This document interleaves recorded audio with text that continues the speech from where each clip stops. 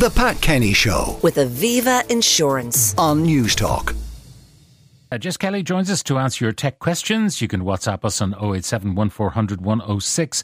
But before we get to the questions, concerns in France relating to the iPhone 12. What's going on? Yeah, this is a story that has been sort of bubbling away over the last few days. And what's really interesting is it's nothing to do with the new iPhone 15. It's nothing to do with last year's 14 or the previous year's 13. It's about the iPhone 12. And what's called the specific absorption rate, so this is to do with the radiation on the phone, has sparked concerns because France's National Frequency Agency ordered an immediate withdrawal of the iPhone 12 from the market because of that absorption rate. They're saying it exceeded the European radiation exposure limits. Now, Apple has said that the iPhone 12, as with all of their phones, meets the standards required and the standards set across the board, given the sort of global reach of the phones. They've since pushed an update to try and tick the box and satisfy the French regulator. But it's also worth noting that the WHO, so the World Health Organization, has said that there is no evidence to conclude that exposure to low-level electromagnetic fields is harmful to humans. Because I saw a lot of people, as often happens, online suggesting that we burn every iPhone that's ever existed, or we all ditch them, or I don't know, that we'll all turn into mutants as a result of this. The organisations in charge are saying that they have no concerns. This is something that is specific to the French regulator. And as I said, Apple is now working to adjust And we don't know whether they've looked at subsequent Apple phones or indeed by other manufacturers. Yeah, no, the detail that we have is fairly limited, and it does, as I said, seem specific to the iPhone 12 at the moment, but no doubt that eyes will be on it now. Okay, now, before we go to the questions, and there are loads coming in, what about Elon Musk and X or Twitter? And I suppose he's putting it out there that he may have a monthly charge to get rid of the bots, because if the bots have to pay a monthly charge, then you can't have so many of them or it'll cost you a fortune. Yeah, but also if the average consumer has to pay and they couldn't be bothered, he's going to lose a hell of a lot of people. Like, I'm at the stage now, we're almost a year on from when he purchased X, and if you look at the amount of changes that have happened, it's not a good place to be anymore. It's not as functional a tool as it used to be. People are already paying for their blue tick, but that doesn't seem to be, an appealing prospect for the average user. I know many journalists who would like to pay for the blue tick, but don't see the benefit because the majority of the stuff on the platform is now junk. Yes, getting rid of the bots would be great, but there has to be another technological solution that exists rather than putting the onus on the user to do it. We know that Meta are doing the Meta verified thing on Instagram and its platforms now, so you can pay, I think it's 16 quid a month for a blue tick, but you get diddly squat for it. Yeah. And I'm kind of at the point now of getting frustrated with these big platforms run by billionaires looking to squeeze a few quid out of you so you don't deal with the crap online. It's just not acceptable. But his advertising on Twitter or X has gone down by 50%. So that's probably why he's screaming. But the reason it's gone down is because he's fired all of the admins and the people who are monitoring the quality and the abuse that takes place on his platform. So this is a chicken and egg situation, and he is an absolute goose. Like, it is just unbelievable. Now, the questions, I've one in relation to a student laptop. The course is engineering. The Dell Precision laptop range has been recommended by the college. Firstly, what particular spec within the laptop would be important to this course? And would you recommend any other brand or model?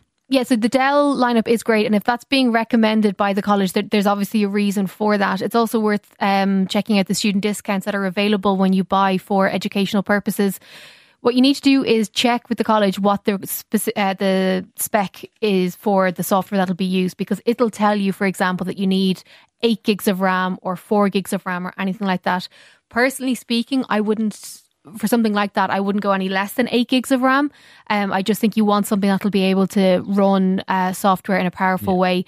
Beyond that, the processor and all the rest, that wouldn't necessarily be a massive deal breaker for me. But if you ask the college specifically what the spec. I mean, they may be running CAD programs, computer-aided design programs, which will be chunky and demand proper graphics and all the rest of it. Exactly. So you need to just check with them before going out to buy, because they can be expensive. Tia's been on. My Samsung S20 won't send text to the cash machine. Every other message will send for me. Any insight into this problem? So this could be a network issue rather than your phone issue. So sometimes when it comes to, because of the text number for the cash machine and for other competition style, which involve paying. Which involve paying, and they are those sort of 5-digit numbers.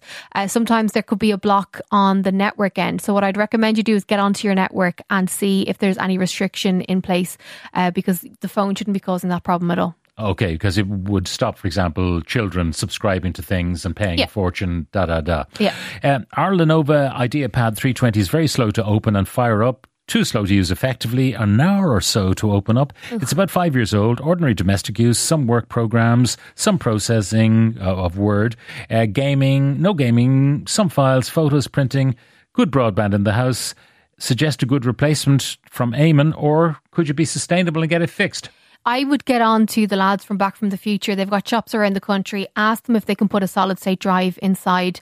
That is just old technology that's kind of crumbling under the weight of whatever it is you're trying to do. It doesn't sound like you're trying to do that much, but an hour wait time, nobody has time for that. So I would get on to the lads from Back from the Future, see if they can put a solid state drive in. If not, look at the later range of the Lenovo IdeaPads, or, I know I always mention it, but look at a Chromebook. And next one, what's the difference between a Fire Stick or a Mini Stick? Interested what you can put on them.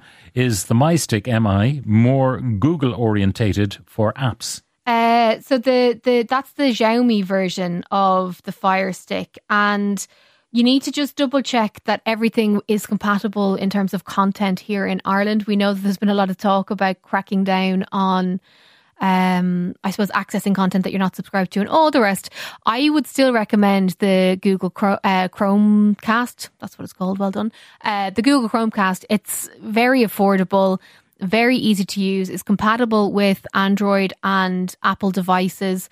It'll allow you to stream all of your content from your phones, including photographs and all the rest. I haven't used the Xiaomi My Stick at all, but as I said, my preference would be the Google Chromecast.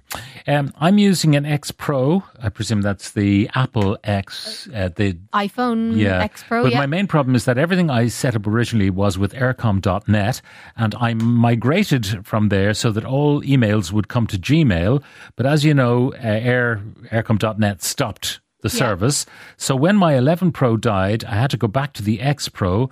I've been out of all my social media accounts. Is there a way to get them back? Also paying for Google Photos, but I think it's only covering my Aircom account and not my Gmail. Apple could not help me. I'm a little bit confused. Yeah, obviously was using aircom.net as an email. Now, you can, as you helped me when I had an Indigo account, you can divert everything to Gmail, but Aircom, it seems, have stopped doing that. Yeah, but so that shouldn't... Well, firstly, that shouldn't be the case. And also, moving from one phone to the other shouldn't impact that at all.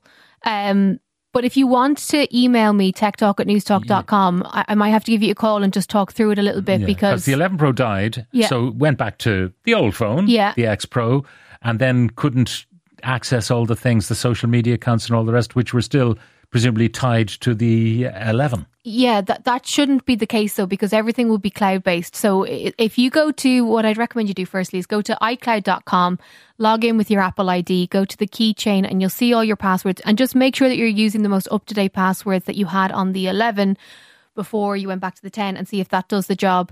If not, as I said, drop me an email and I'll give you a call. It's a little bit confusing to try and figure out what the kink in the chain here would be, but we should be able to help you out. Okay, but email Jess and you will certainly get an answer. Jess, thank you very much for joining. The Pat Kenny Show with Aviva Insurance on Newstalk.